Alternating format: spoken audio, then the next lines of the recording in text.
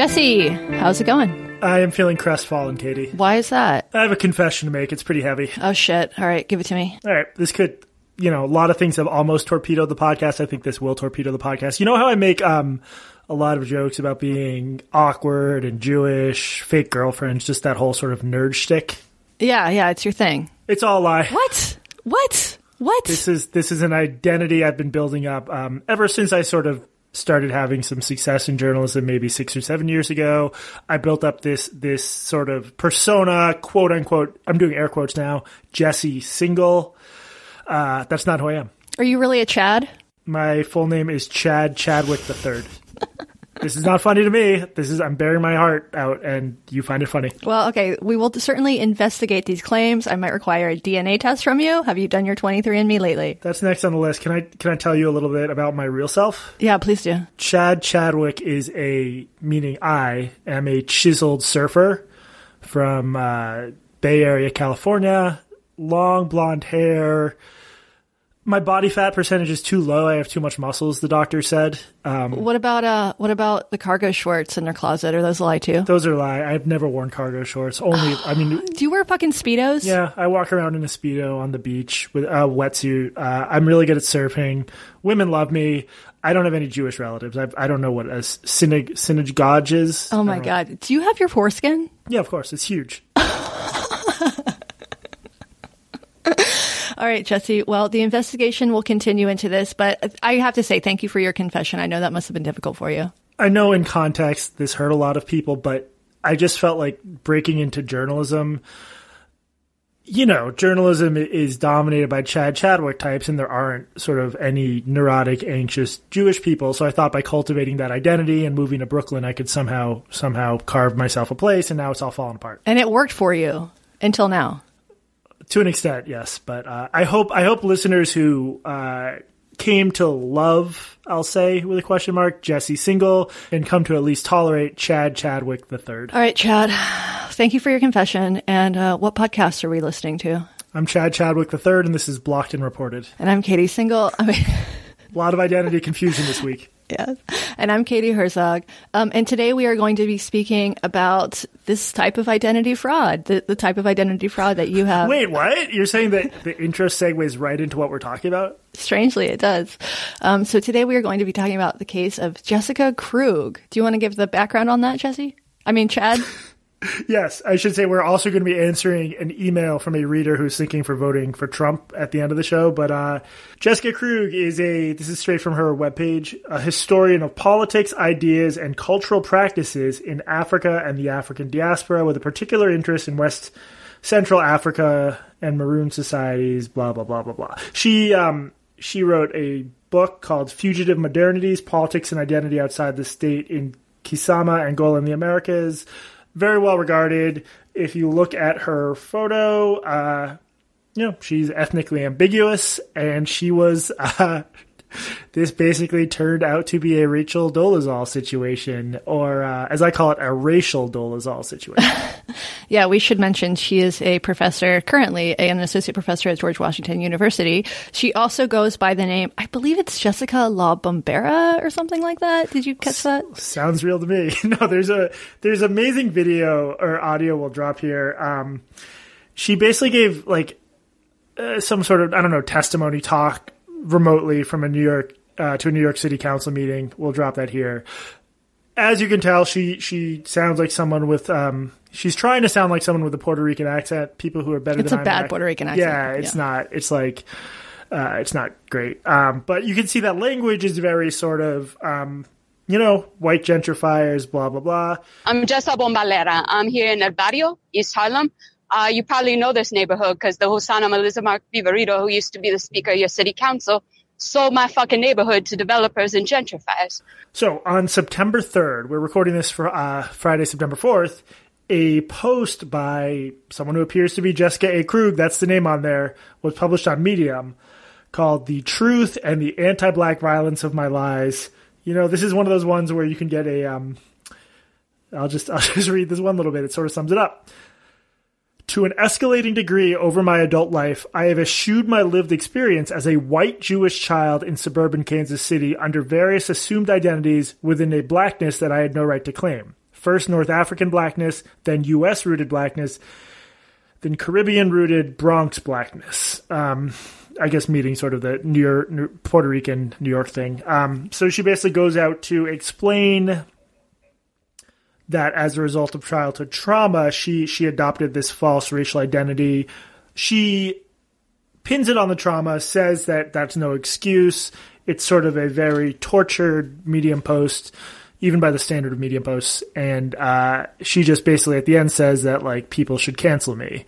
So it's just everyone in the community was shocked, apparently. Like, I guess, so the rumor circulating is that she posted this because she had to, because someone was closing in on her. And then, of course, when something like this happens, everyone pops up on Twitter with bad experiences they've had with her and suspicions they had. But it appears she was able to LARP as a person of color right down to a stereotypical accent for years and years while operating openly within academia and being a respected academic. Right. In the Medium post, she also says that she has unaddressed mental health demons, and she doesn't quite excuse her behavior or on her unaddressed mental health demons or her childhood trauma, but she does use it as a way to try to explain her behavior.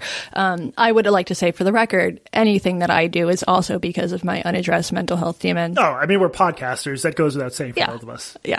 For sure. Either that or our astrological signs. So with everything going on in the world yesterday, this still, despite the fact that, like, global pandemic, record unemployment, political unrest, this story, as was totally inevitable, took over Twitter yesterday, or at least the portion of Twitter that I exist on. And it was very reminiscent of Rachel Dolezal. Yeah. Rachel Dolezal was the local NAACP chapter head who did the same thing. She just sort of posed as black for years and years and then became an object of understandable derision and hatred when it was revealed that she was not black. So yeah, this is sort of this is an even more Dolezal situation, I think, just because of like her academic work and how that sort of helps situate her. It's a completely crazy story. So a lot of people, after this came out, I think argued possibly wrongly that she did this to sort of get ahead in her field. And that might be true. But if she has been doing this since childhood or since she was a young adult, as she claims, then that argument seems less compelling to me. Because if you were, pretending to be black since she's got to be in her 40s. I don't think that would have come with sort of the privileges that being a minority have in academia today. Does that make sense? Is that a terribly problematic thing to say? No, I mean, look, I think it can be both, where there's clearly something wrong with this woman, and people really want some sort of identity, and they will do crazy things for that. I'm not excusing this, but like, people will travel to Syria to join ISIS for identity. They will, kill people for identity. It's just for a lot of people, having some sense of identity is very important. She built a very strong sense of identity rooted in genuine historical trauma. I'm sure that, like everyone else in academia and the left in 2020, she weaponized her identity. And I saw some, people sort of told some stories about that. I don't think this is like, she was like sitting in a calculator, way, well, times are woke, so I better, black myself up. I think it's more complicated and rooted in her being a broken person than that. And she said she wasn't living a double life. There was no parallel form of my adulthood connected to white people or a white community or an alternative white identity. So she was full in on this lie. Yeah. And it's, I don't want to backtrack too much, but you can't deny the fact that, like, this is the way people talk about identity these days. This obviously would have given her certain advantages in certain communities. It's just right. The depth of the lie is so overwhelming. It's such a weird story that I want to hear her whole story of how this started. Although I guess she's not exactly a reliable narrator on any of this, but it would be fascinating. She was a professor at a very well-regarded university. How does this happen?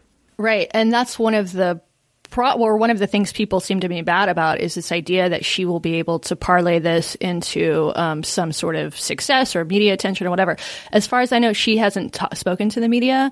She's not on Twitter. I think she was on Instagram, but she wrote this and then no further statements. At least as far as I've seen. I do think so. I already saw people just like spreading it's like some random person will pop up and then someone will be like, I had a negative encounter with her 5 years ago, and people instantly retweet that. There's no vetting right now. It's just like the peak moment of the pylon. But, I did see some suggestions that she had taken advantage of academic resources specifically set aside for people from certain backgrounds, which that's a really serious fucked up thing to do. But yeah. Right. She had also, I saw some screenshots, and I have to say, like, none of this has been verified. This is all stuff that's floating around Twitter. But I saw some screenshots between a Facebook conversation that she allegedly had with someone else. And this person was basically saying, not saying like you're white, but saying like, will you recognize that you are white passing? And she didn't recognize that she was white passing. Although if you look at her, she is white. She's about as convincing, I think, a person of color as Adele is. I think Rachel Dolezal maybe did a better job of her blackface. And so, but she, in that statement, she said within that conversation, she said, basically said that her mother was raped by a white man. She told this person that she had a black or non-white mother who was raped by a white guy. Right. So here's the question. How bad is this? I think it's great. She is subverting concepts of identity. Chad Chadwick III would think it's great. I mean, it's incredibly fucked up. It's just like, someone could do something equally fucked up that didn't involve identity, and it wouldn't be it's horrible, especially if she stole resources that were supposed to be sort of earmarked for someone from a different racial background. I mean, I find it bizarre. I will say that I just think the way progressives talk about identity now is so fucked up that like, there's a little bit element of like, I don't know if schadenfreude is the right word, but like you see the way like professional academics and journalists will fully resolve arguments or decide who's right solely on the basis of skin color. Like this is a thing that happens a lot, right? Oh, yes. So I like some little part of me is like, yep, all this stuff is to a certain extent bullshit. It's not fully bullshit. And obviously like, it's not fully bullshit. Obviously if you have a grandmother who underwent certain traumas, that does impact you in some way, but just this totalizing view that everyone can be put on a hierarchy from most to least oppressed, and that should flavor our every interaction in the world. Part of me, while acknowledging how evil this is, although evil tinged by mental illness, I think this is a very disturbed person. And there's this like catchphrase that like mental illness doesn't excuse stuff. I think mental illness totally excuses stuff. I mean, isn't that what mental illness is? It literally affects your brain's ability to look at the world the way other people, I've never heard someone explain how mental illness shouldn't excuse certain bad acts. No, I think you're right about that. And in fact, legally, mental illness does excuse you from bad acts. So you're saying she's not black by reason of insanity? Yes. Or she is black by reason of insanity. But the question is, like, you also see, like in the Sciencing Bi story that we talked about a couple weeks ago, Beth Ann McLaughlin, this woman who constructed a fake Native American bisexual anthropology professor and then killed her off, gave her a nasty case of COVID. She blamed mental illness. And so I do think that mental illness, while I also believe that it actually is a compelling excuse for lots of behavior. We talked to Freddie DeBoer as well, who is diagnosed bipolar, which does, like, he talked about how mental illness influenced his actual behavior. I do think it's an excuse. That said, I also think a lot of people blame bad behavior for mental illness when there's no sort of diagnosis. Like, I think it can be a convenient sort of catch-all to explain your own behavior. Well, and there's also, like, the question of agency is difficult here because, like, if she's been pulling this scam for years and is clearly an adult capable of reasoning, eventually, maybe it's because she was backed into a corner, she was able of at least mouthing the words, I did something wrong, I'm so sorry. So, I'm not meaning to say there's, like, a simple line here where people without mental illness are fully responsible for their actions and people with it aren't. I'm not like a big we have that much free will guy, not to get philosophical.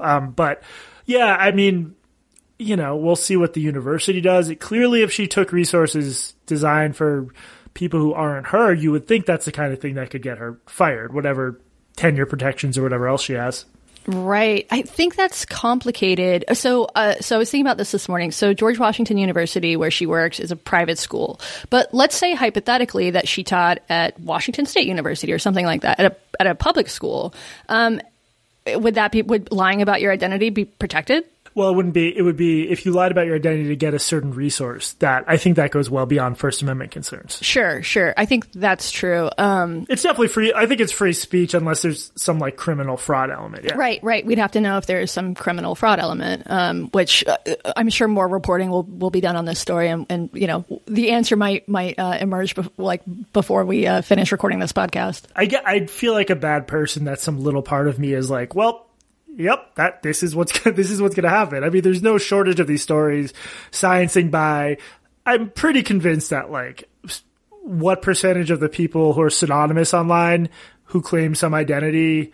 You and I are both aware of situations where people do seem to adopt marginalized identity characteristics where you're like, I don't know if this is true at all. It's just, It's such a hard thing to actually ask somebody. Yes, that's true, especially online with anonymous, avatars or anonymous accounts or whatever. But you see that, if I were this woman and I wanted to construct a false identity for whatever reason, to just say hypothetically, to get ahead, to get some sort of social clout, I would have gone with non-binary, because you don't have to change anything except for your pronouns, maybe your name, but you don't actually have to change your body or your appearance or anything like that. And you can still get this sort of the minority clout. Well, did you see there was this blow up in young adult fiction where this woman... Oh, surprise, surprise. A blow-up in young adult fiction. I know. We're going to have to do a whole episode on this at some point. But I'll include a link to the show note. But the short version is this woman did this sort of overwrought blog post about how she'd gotten so much flack because she'd written stories about with queer characters. And people were always like, how could you do that? You're a straight woman, appropriation, blah. This is what happens in this corner of fiction. If you write anything as, a white person, a straight person. If you write fiction, basically. Yeah, right, basically. So she does this overwrought blog post where she's like, I just felt so tired of having to answer questions about my sexuality. And you read it, you're like, yes, she's going to point out that this is fucking stupid. Anyone should be able to write anything. She's a New York Times bestselling author. Her books have done well. People like them. They resonate. But then instead she pivots to say she's coming out as queer.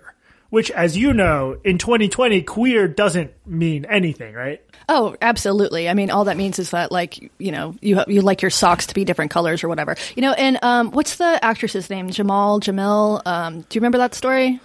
Jamil? Oh, yeah. What was that one? Okay, so this is a British actress, and she's in The Good Place, and she's been in a few other things. And she got a job as a judge on a show based on ballroom culture, like voguing. And there was a huge stink about this because she is presumably a straight woman. And so she used the opportunity to come out as queer. She didn't say what that means, but she came out as queer if I'm going to be cynical about it. I mean, maybe she thinks women are pretty or whatever. Maybe she kissed a girl in college. But, if you're going to be cynical about it, it just seems weaponizing identity, basically. Yeah. I see. I could never get away even with queer just because of the cargo shorts. Yeah. That just really does limit your options identity-wise. Tim Dillon is the only gay man allowed to wear cargo shorts. Oh, does he pull that off? I've only seen him in a polo shirt. I don't think I've seen him from the waist up, but, yeah. More is going to develop. Obviously, this woman's not going to be able to, I don't think she wants, I don't know who she is. I don't think she wants a book deal because she understands any publisher would immediately get reamed. I don't think she's actually be able to make money off this. I think either she was backed into a corner or it was really starting to psychologically torture her or both. But in either case, I'm guessing she does not have a bright career as an academic. Yeah. Last night I rewatched the Rachel Dolezal documentary, The Rachel Divide. Have you seen that? I haven't actually. I think I read an article about it. Maybe in The Stranger, actually. It's quite good. It's, problematic. A lot of people were mad that it was made because it's centering the white woman who posed as black. But I think it's really quite good. And really the interesting thing, there's a couple interesting things about that documentary. For one, the big reveal is that the reason Rachel Dolezal was outed as white is because she came from what she alleges was a very abusive family, this sort of like weird Christian cultish family, very had her like very strict gender roles. Her parents adopted 4 black children when she was a teenager. And her brother, her biological brother, was accused by by a girl that her parents adopted, her sister, of rape. And she was pressing charges as an adult. And her parents and her brother outed her Rachel was going to be a witness, in this suit or this trial, whatever it came down to. I think ultimately the charges were dropped after Rachel was outed. But the reason they outed her was to discredit her. And it totally worked. And the documentary it's sad. She, like Rachel Dolezal, did some real fucked up things, not only pretending to be someone she wasn't, but also this isn't definitive, but it seems as though she created a bunch of fake hate crimes targeting herself as the leader of the NAACP in Spokane, Washington. Oh, and so that's why people really started digging into her story, was her parents outing her. And also she was like getting, like at one point they interview a black woman in Spokane, and Spokane does have a long history of racism. I heard on NPR this morning, there were these guys who like bombed like a Planned Parenthood and a newspaper office in the 90s, and they were just resentenced actually recently. So this is sort of back in the news. But Spokane does have a history of extremism. And this black woman they interviewed said, like, why is Rachel Dolezal getting like dozens more hate crimes than anybody else in this town? It just didn't make any sense. But and of course there's the effect there of like, turns out these hate crimes were a hoax. Well, what do you know? People aren't going to take actual hate crimes seriously, which is really fucked up. But she's a mom, and she has black sons, and that's who you end up feeling really sorry for in this film, is her kids, who are just like so bright, and like her kids come across as really as quite interesting and smart people, and they have to pay for this hoax that she perpetrated. The other interesting reveal of that film is that she's an artist, and she's really quite a good artist. So I was watching this with my wife yesterday, and my wife was on my computer doing something, and all of a sudden I get a little notification on my phone that my credit card has been charged, and and it says, you have sent $55 to Rachel Dolezal. And it turns out that my wife was like sitting beside me purchasing her art. So she's canceled now. But I also now have an original Rachel Dolezal print coming to my house. Oh my God. Do you know what it's a print of? I do. It's actually very cool. It's a collage it's a print of a collage that's sort of a like Last Supper scene, that's sort of trippy and like, I don't know, kind of weird. I will post photos of it when it arrives. So you're an official financial supporter of Rachel Dolezal. Yeah, basically. But I did, after watching this film, I did feel sorry for her, because her ability to make a living, she doesn't have an ability to make a living. Like what she does now, she still does hair. She does black women's hair. And I was texting with Mitchell Sunderland last night, who's a former reporter for Vice, and he did this like very long profile of Rachel in 2015, I believe, maybe 2017. And he told me that he's still in touch with her. And he said that she still does hair, and he like spoke to these women who he met when he went to Spokane to spend time with her. And they all said that she was the best braider in Spokane. So that's how she can make money, but that's kind of it. So that's the thing about these public shaming cases, is like, in the United States, if you cannot get a job, you can't get health care, you end up being homeless. It's such a public shaming like this can be a literal life-ending event, which makes me feel probably worse for these people than I should. But we just live in this world where if you cannot get employment, you cannot live. This is why we need universal basic income, so that we can actually increase and accelerate the internet pylons, because we'll know people can still pay the bills. Yeah, exactly. Then it would be fine. And the other thing about this that I've been thinking about is, a couple years ago, if you had asked me, is race real? I would have said yes. Race is biological, race is real. And I don't really believe that anymore after listening to people like Camille Foster and Thomas Chatterton Williams and Coleman Hughes and some other Black thinkers. Some, admittedly very heterodox Black thinkers, I've sort of come to the conclusion that they're right, that race is a social construct. And that doesn't mean that it doesn't exist, that there aren't many repercussions, and it doesn't mean that racism doesn't exist. But if we think of race as a social construct, then is what she did really that bad, or is it just this sort of performance art?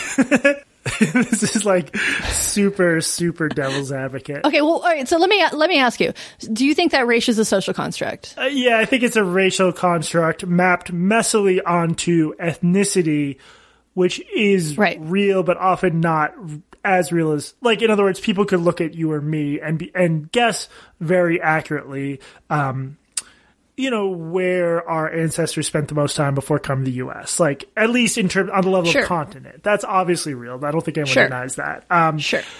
In terms of race, like, Black people. But wait, I'm gonna interrupt you there. Sure. Okay, but that is totally true with us. However, Thomas Chatterton Williams has talked about this a lot, and he wrote about this in his book.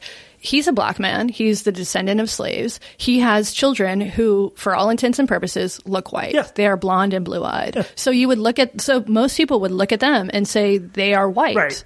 So in that sense, it can change in like a generation. And also most people going back are mixes of stuff. So some part of me that's like contrarian does sort of react negatively to like race is just a social construct, because there's obviously ethnicity is real. You can tell someone's genetically an Ashkenazi Jew, or that they're from, date back to some African tribe or European. Like, there's a real element of it.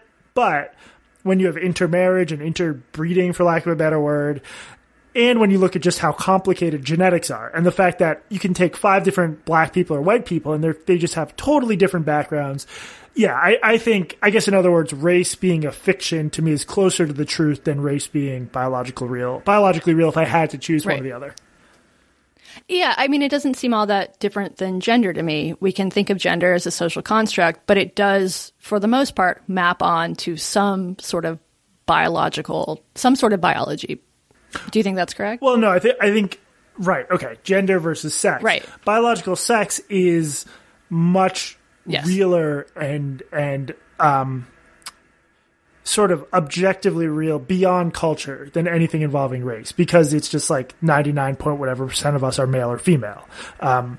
People often want to, well, I mean, we were talking about this pre-episode, like there's huge weird culture war stuff going on by people who claim, like in the trans rights debate, there was a philosophy paper I wrote about that got in trouble because this woman, Rebecca Tuval, said the arguments that could be used to accept transgender people's rights, which she said she was in favor of, could be used to accept transracial people's rights to identify how they want. And people freaked out. But if you try to, I think this is the second time I've used this phrase, but it's a slippery fish. If you try to actually grasp onto what it is, the best I can come up with is transgender people often have gender dysphoria, which is like a well-established medical condition. We're not aware of something called, racial dysphoria. If racial dysphoria existed... Racial dysphoria. Yeah. If I literally felt distress at not being seen... Wait, you missed my joke. Racial dysphoria. Sorry. Nice, Katie. Thank you. Anytime you have to say, you missed my joke... I mean, so what this philosopher is trying to do is basically... like this is a hypothetical argument, but if racial dysphoria was real, I would say we have a moral obligation to let people Dolezal. But, people there can understand that there's, competing rights at stake. For example, should Rachel Dolezal be able to take resources earmarked for American descendants of slavery? People would say no. So it's like, there's actually some... Well, she still wouldn't be the descendant of slaves. Right, but if she could pass... Even if she was transracial. Sure, but if she could pass as one, right. And said she was... Yeah, but you could say the same thing about like a Nigerian immigrant wouldn't be eligible for reparations. Yeah, I forget where we're going with this, but I mean it's interesting to think about how our side of the political divide has just completely treats gender and sex, which have a much stronger biological component, as like totally permeable and vague and who the hell knows, whereas it's increasingly treating race, which has almost no like hard biological dividing lines, as like you cannot step outside your lane or you're committing a grievous harm. Right. So inevitably yesterday on Twitter, when this story emerged, people started making this comparison. You know, what is the difference between transgenderism and transracialism? And as you mentioned, like, well, the difference hypothetically is that transgenderism, transsexuality or whatever is a result of a biological condition called gender dysphoria. That said, sometimes, although that's not even in vogue. Right. Yeah, sorry, right. So right now, a lot of people, like if you argue that you have to have gender dysphoria to be trans, there's a name for that. They call it true scum. Isn't that what true scum is? Yeah, you're true scum or trans medicalist. Right. So people use that as a derogatory term, right? So there are lots of people who argue that you don't have to have gender dysphoria to be trans. Yeah, which, that's where you get to the point where if you ask this question out loud, people will yell at you. I'm not sure there's a good answer why, again, if we're taking gender dysphoria out of it, why one sort of identifying into an oppressed class is okay, but the other isn't. That's why I think a lot of the arguments for trans rights stem from the fact that, like, you're talking about people who are not going to be able to live dignified, happy, satisfied lives unless they transition. I think that's important. That doesn't make me true scum in the sense that I will respect anyone's pronouns and stuff, but I think that's like the main thing differentiating the two cases. But, what ideology is totally consistent and coherent in everything it does? It's not like 2020 progressives are the first to not, look at things with perfect logic and rigor. Right. So there was this interesting quote when I was watching this, the Dolezal documentary yesterday. They had clips of different interviews with primarily black people who were real pissed at Rachel Dolezal. And they interviewed a trans woman, and she said, her blackness is a performance. Our transness is an identity. Yeah, that doesn't... I don't think it means anything. I'm not trying to be mean, but like, what's the difference between Rachel Dolezal? Surely, unless you're claiming that as she's living her life as a black woman, she didn't feel black authentically, which I think she did, right? Yeah, I think she still maintains that she's black. She has never come out and said, I'm actually white. She's maintained this. Yeah. She identifies as black. Despite the like terrible repercussions to her life, she still identifies as black. I mean, this all goes back to the fact that if you build any identity that is based on how other people see you and that requires the validation of others, you're not going to have a good time. If my sense of myself as a writer could just be demolished by someone on Twitter saying you're not a writer, it's just not. I understand, obviously, I don't deal with gender dysphoria or any sort of neurotic racial issues, but I just think the moral of the story here should be like your identity should feel real to you and not like you shouldn't be able to let other people attack it. So maybe Rachel Dolezal is a hero here because she's just living her truth. I do think it's possible that in the coming years her story will be reframed. I think it'll take a while, but I think at some point people might shift their thinking on this whole issue. Although from the reaction yesterday, it seems like that will not happen anytime soon. I think in Donald Trump's 4th or 5th term, the racial conversation is going to be pretty different. Yeah. So this is something I tweeted the other day, but I'm curious to get your take on it. So I do not remember growing up and into my 20s, I do not remember people talking about identity the way that we do now. It just wasn't a term that was used. In high school, it was like your clique or whatever. I guess that could be, that could be mapped onto identity in some way, but that was much more superficial. That was based on, what music you listen to, the friends you have, the sports you're into or whatever. But sometime in the past, 5-10 years, the word identity has become ubiquitous and has taken on these sort of sacrosanct proportions where you cannot question anyone's identity. That you can, that's not allowed, but unless it's a case like this. Yeah, I mean, look, I think talk of quote-unquote identity politics goes back forever. And obviously, in the 60s on the left, there were some similar debates to what's going on now about, like, whether people should make universalist claims or really whether, black nationalism, black liberation. It was very complicated. But I think what's different now is just this idea that, like, of so many people, especially online, feeling like they need to show that they are a member of some identity group, and it's very important. And as we've talked about, it can partly explain what feels like a large number of what would otherwise be boring white people, gay or straight, because being gay does not really... It doesn't count anymore. Sorry, but in the U.S., it's not really... In progressive circles, it's not viewed as quote-unquote oppressed. Suddenly, people will adopt other identities, and sometimes it's about their gender, sometimes it's about mental illness.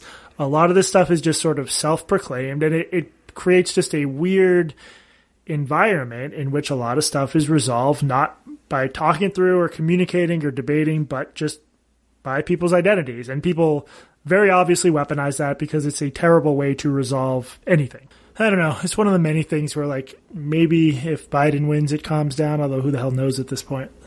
Right.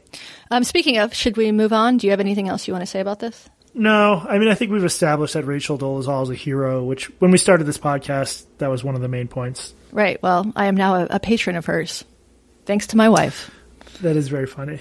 Okay, so obviously our podcast is somewhat contrarian. I don't love that word, but I guess that's one of the niches we fill. It's the ultimate sign of a contrarian is when someone calls you a contrarian and you're like, I'm not a fucking contrarian. Actually, it seems like, okay, the little bit of, I want to do a more formal survey. It's on my ever lengthening list.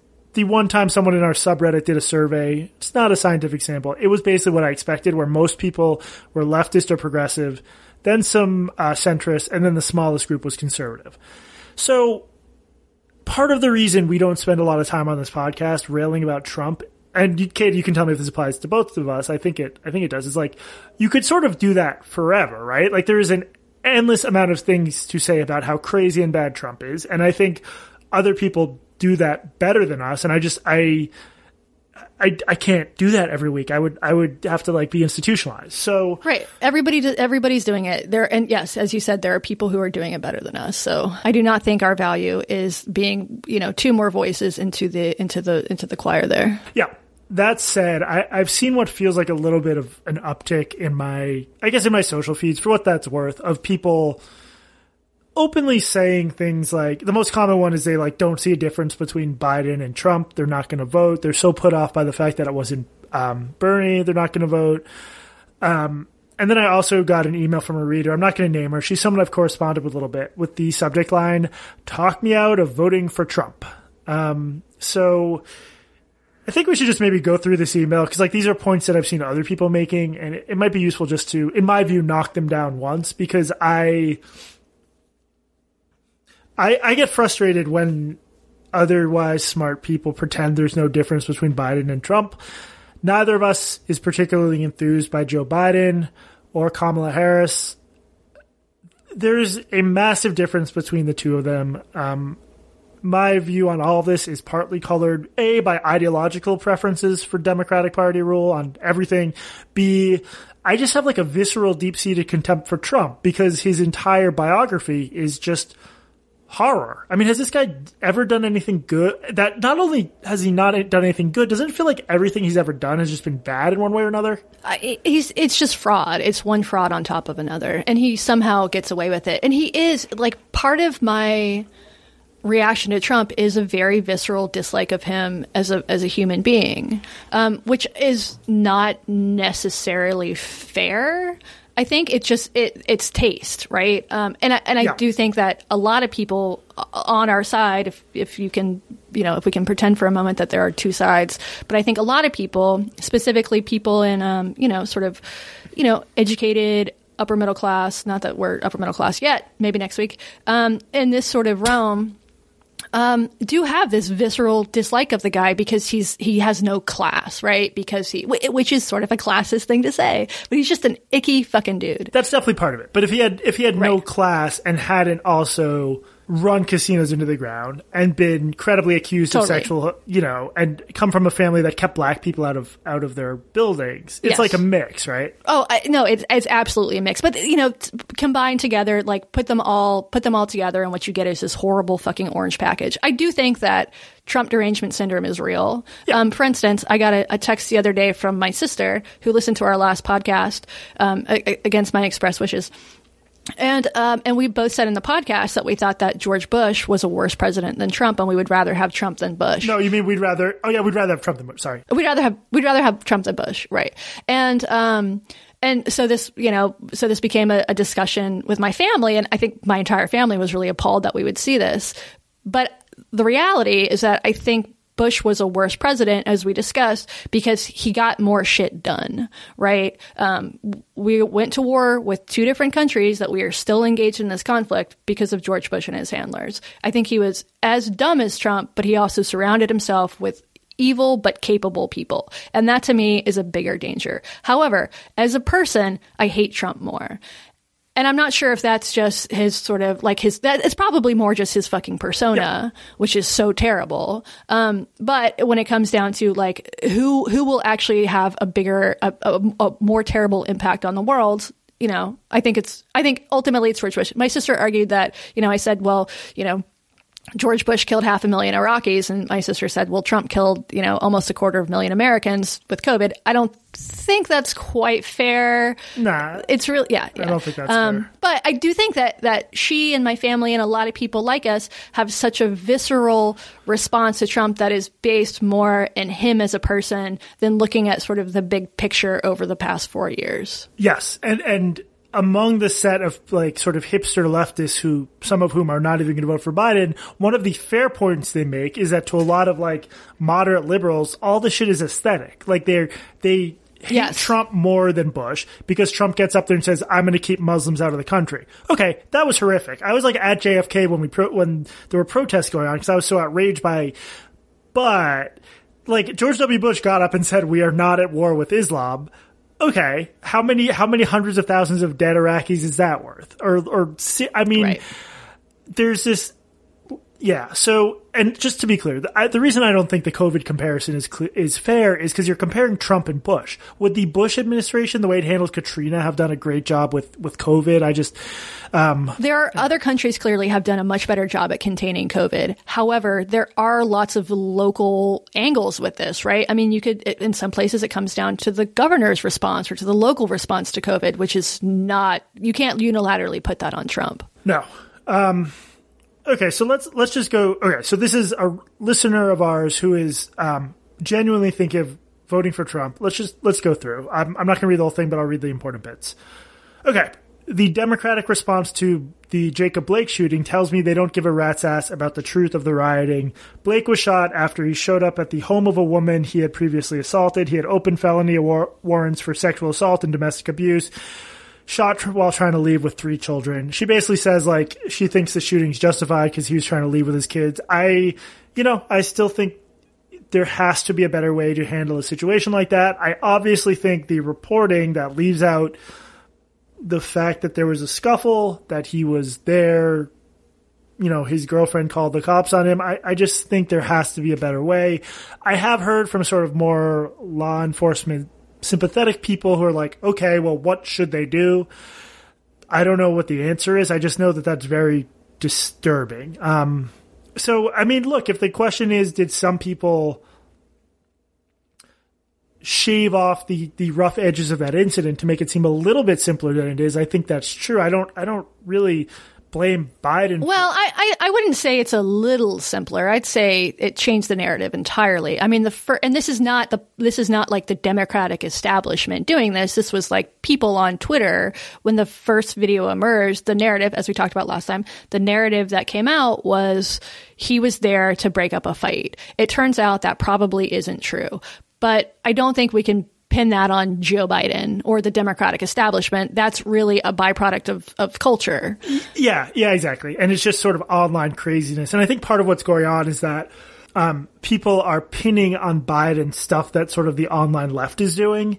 Yes. Biden is not a creature of the online left by any means. I get why people are so paranoid about this sort of creeping authoritarianism on the left and really disturbed by the misinformation that gets passed around the left, specifically the hyper online left, that fits a convenient narrative that is often not true.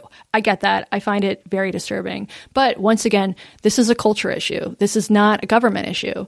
And the RNC talking about cancel culture. Well, first of all, I think it was like fucking ridiculous, but also maybe genius that instead of talking about the global pandemic and the employment crisis and the coming homelessness crisis and everything that is going wrong with the world right now, the RNC talked about cancel culture. And don't get me wrong, I fucking love to talk about cancel culture. I love to bitch about it more than the next guy, for sure. But that is not something that the federal government should be, is, or can be, or should be involved in. It's just not. It's a cultural issue.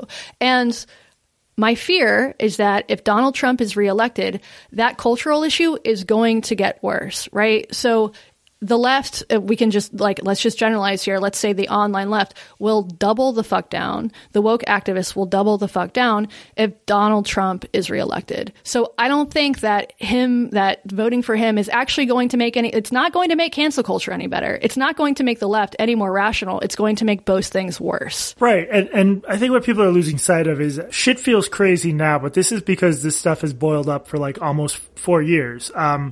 Well, I guess he was inaugurated about 3.5 years ago, but Donald Trump really did just say, I'm going to ban Muslims from entering the country. He really did do crazy shit about the Central Park Five. He's made all sorts of horrific inflammatory remarks. And if he really did lose children, separate children, and this is not to say that Obama was great on immigration. He was absolutely not. But Donald Trump really did separate parents and children at the border and fucking lose the children. Thousands of them. Yeah. That really happens. Yeah. And so between what he said and what he's did, it doesn't surprise me that there has been a backlash on the left, because it's a backlash to it's crazy watching Trump, even just the tweets, even setting aside the policy. I don't like.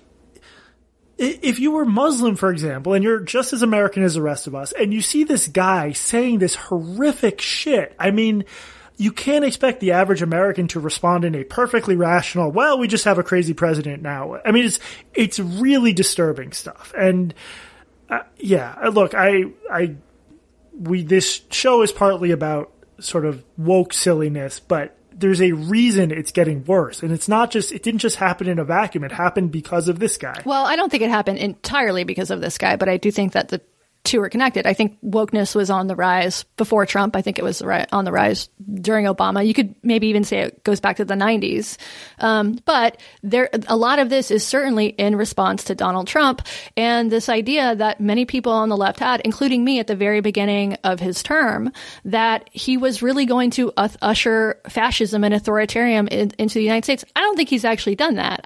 Maybe he'd like to, but I don't think, the checks and balances have actually in some degree worked. He's had a lot of fucking bad executive orders that will be probably overturned by whoever is its president next. But I think the response to the Trump presidency was incredibly emotional, and of course it was. Like, did you cry after he was elected? Yeah. Oh yeah, me too. Spent the whole fucking next week just crying, worried. I went to marches. It was just incredibly emotional. The good news is it turns out that the dude is so chaotic and so incompetent that fewer of the things that he promised to do have actually come true. Yeah. There is no border wall. Thank God. They're trying to build one, but there's still, as of yet, there is no fucking border wall. Well, I'd say with the exception of the migrant stuff, which I don't want to downplay because that's horrific.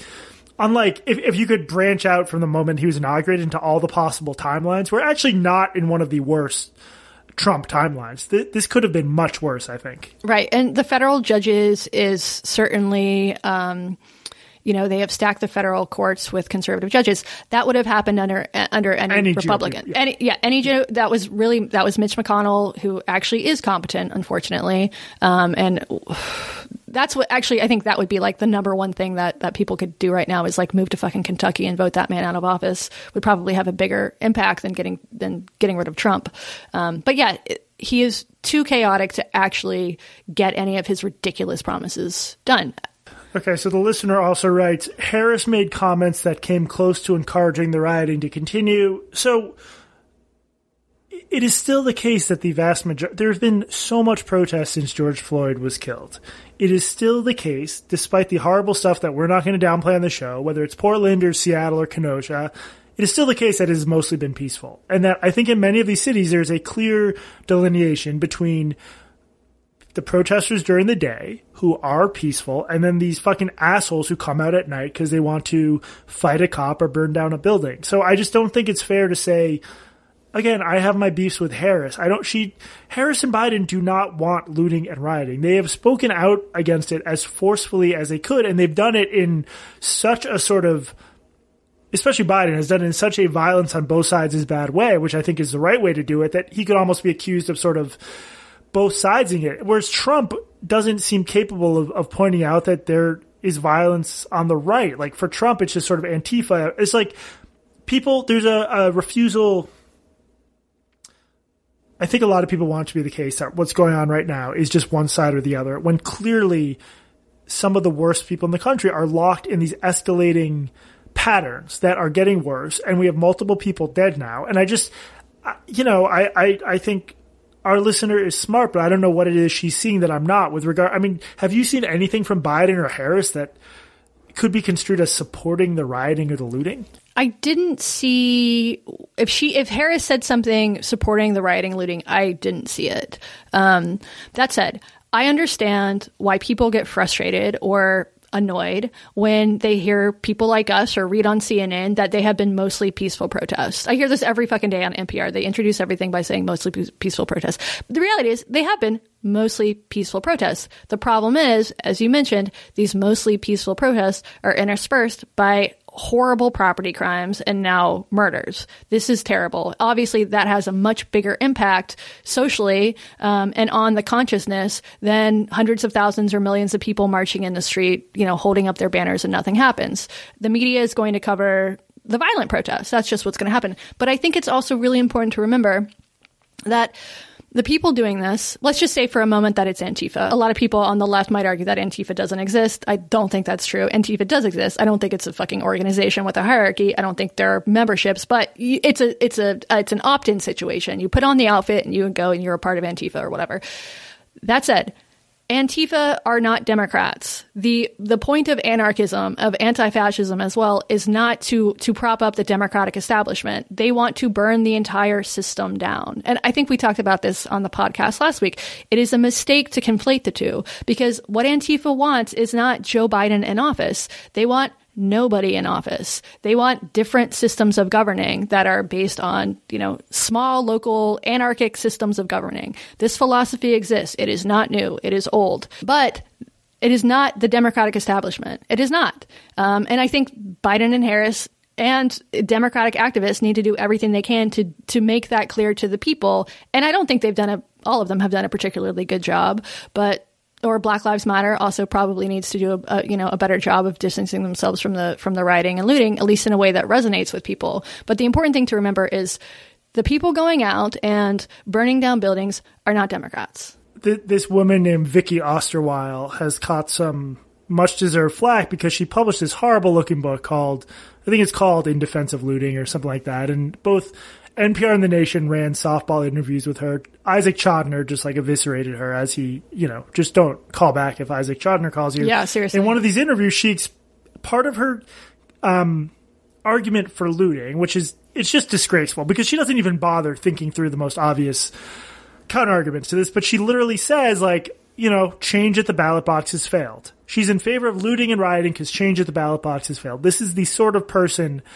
in addition to the various sociopaths who are just drawn to violent scenes, this is the type of quote-unquote intellectual who supports looting and rioting. This is not someone who wants Biden. They either think the country is already in such disrepair they need to be violent, or they're accelerationists who want shit to fall apart. These are the sorts of people drawn to these scenes. They're not Biden supporters. She says in the interview with Chotiner that that Sanders and Warren weren't the answer either. She does not want the Democratic establishment, even if that is headed by Bernie Sanders, to be in office. She is not a Democrat. She is something on the outside entirely. And people are conflating the two. And it benefits the GOP if people think think that anarchists are Democrats. They are not Democrats. They are anarchists. Democrats are fucking nerds. Like, these are the people, this is the party that, like, helped investigate violent video games and helped invade Iraq. Like, that's what we're trying to fucking pull them away from. Just they're just these, like, glasses. No offense to people wearing glasses. These glasses wearing, like, doom is violent. Like, I understand the party's been pulled to the left, which I think is good. It is in no way a radical party. And I just think conservatives have been good at painting them that way. But I can't honestly fault Biden. I think he said the right things, and I think he's like barely alive at this point. That, however, I think is the problem, is that people, and the letter maybe gets into this a little bit more. I haven't actually read it yet. But I think that's the problem, is that people are afraid that they're going to prop Biden up in the corner and usher in the sort of, critical theory, woke intersectionality into the federal government. I'm concerned about that as well. I am totally concerned about that. However, once again, a lot of this is a response to Donald Trump. And so Trump being in office is not going to make this stuff disappear. It is just going to make it louder and stronger, and the backlash will be even fucking bigger than it was last time.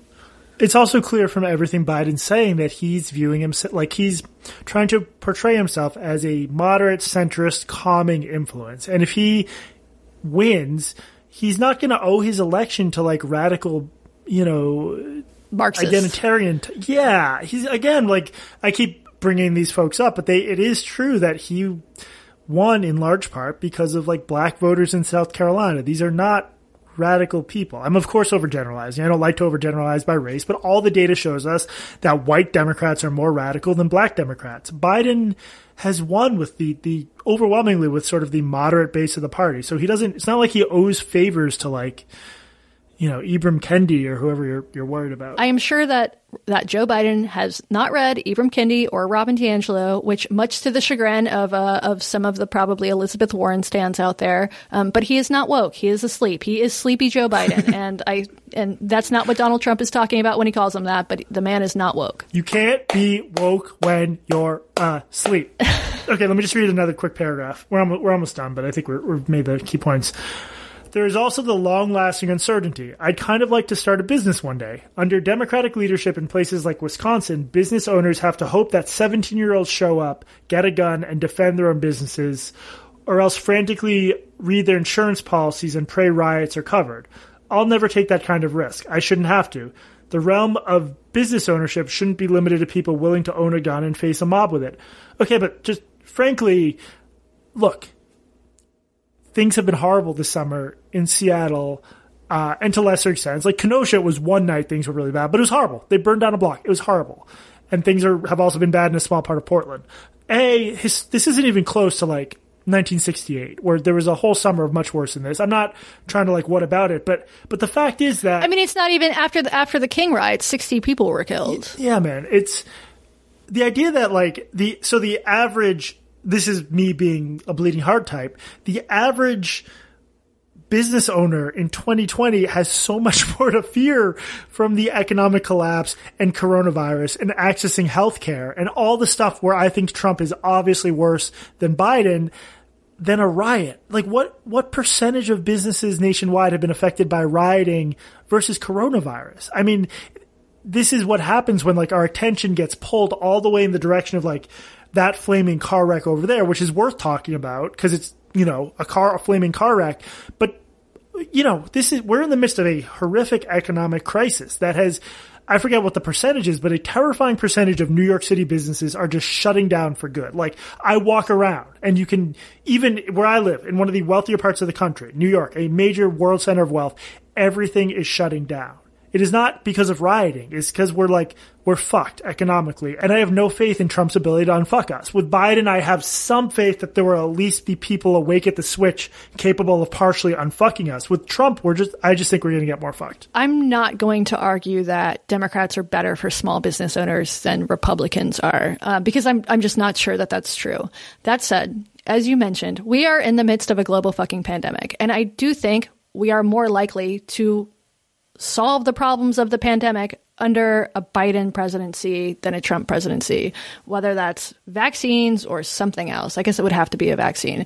I do not believe that the Trump government, which has been, one of the worst things that he has done is just let the federal government just decimate the federal government by just attrition, right? By not filling positions, by not funding organizations. I mean, the whole coronavirus response from his statements on down has been horrifically embarrassing. I mean, this is like the level where I'm not sure even George W. Bush would have fucked this up this badly. It's just, it's been awful all the way down. They've done nothing right at any level. Right. We need things like the CDC and the FDA to be funded and to be staffed. And Donald Trump has not done these things. He hasn't done these things, right?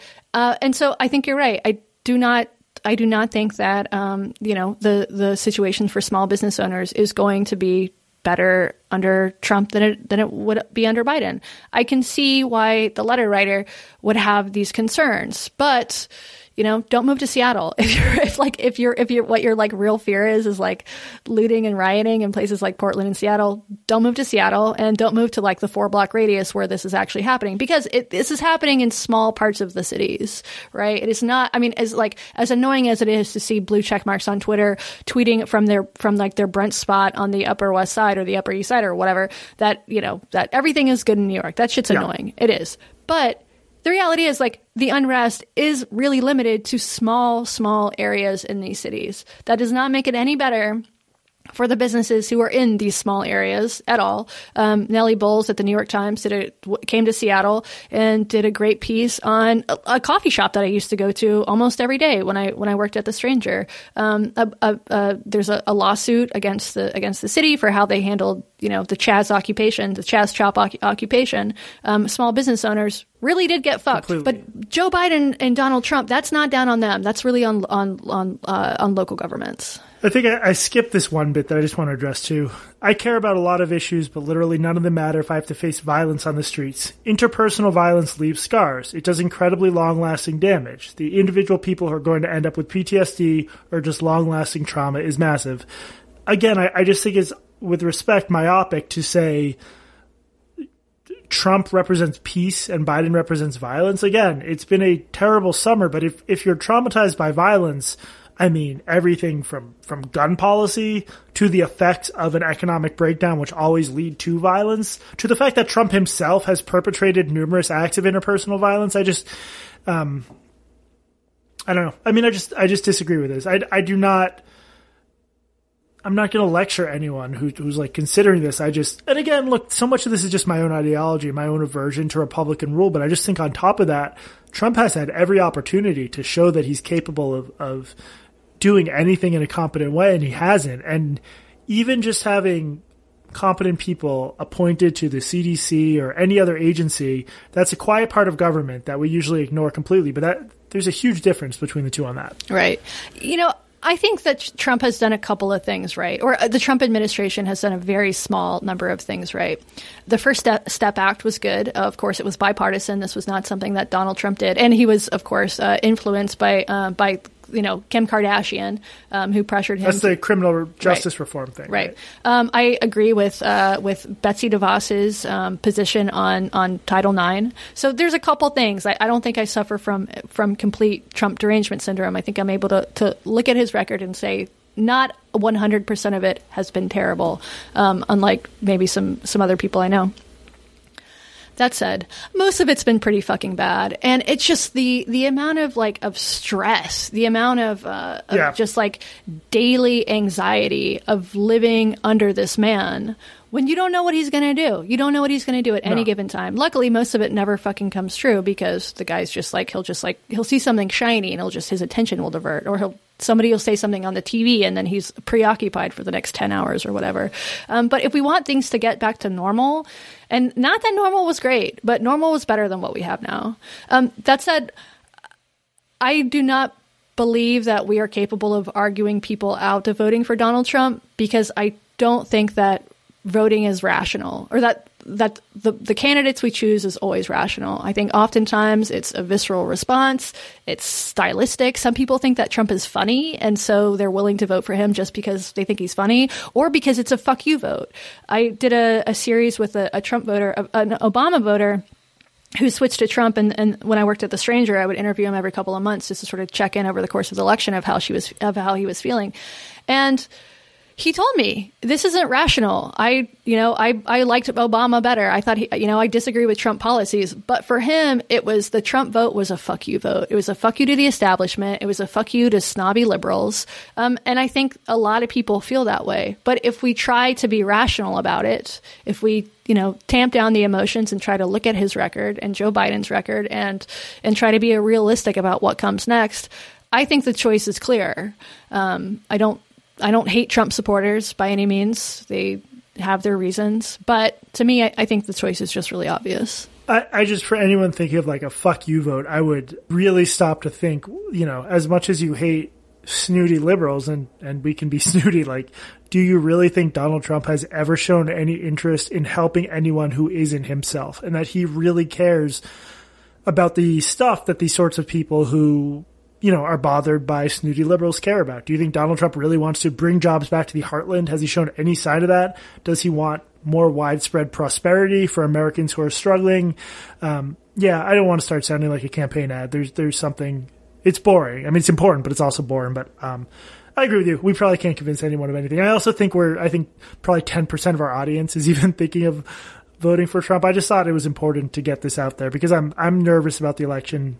Both the question of who's going to win and we'll talk more about this. I think the country could descend into utter chaos in a million directions, but I just think there's no comparison between the two. I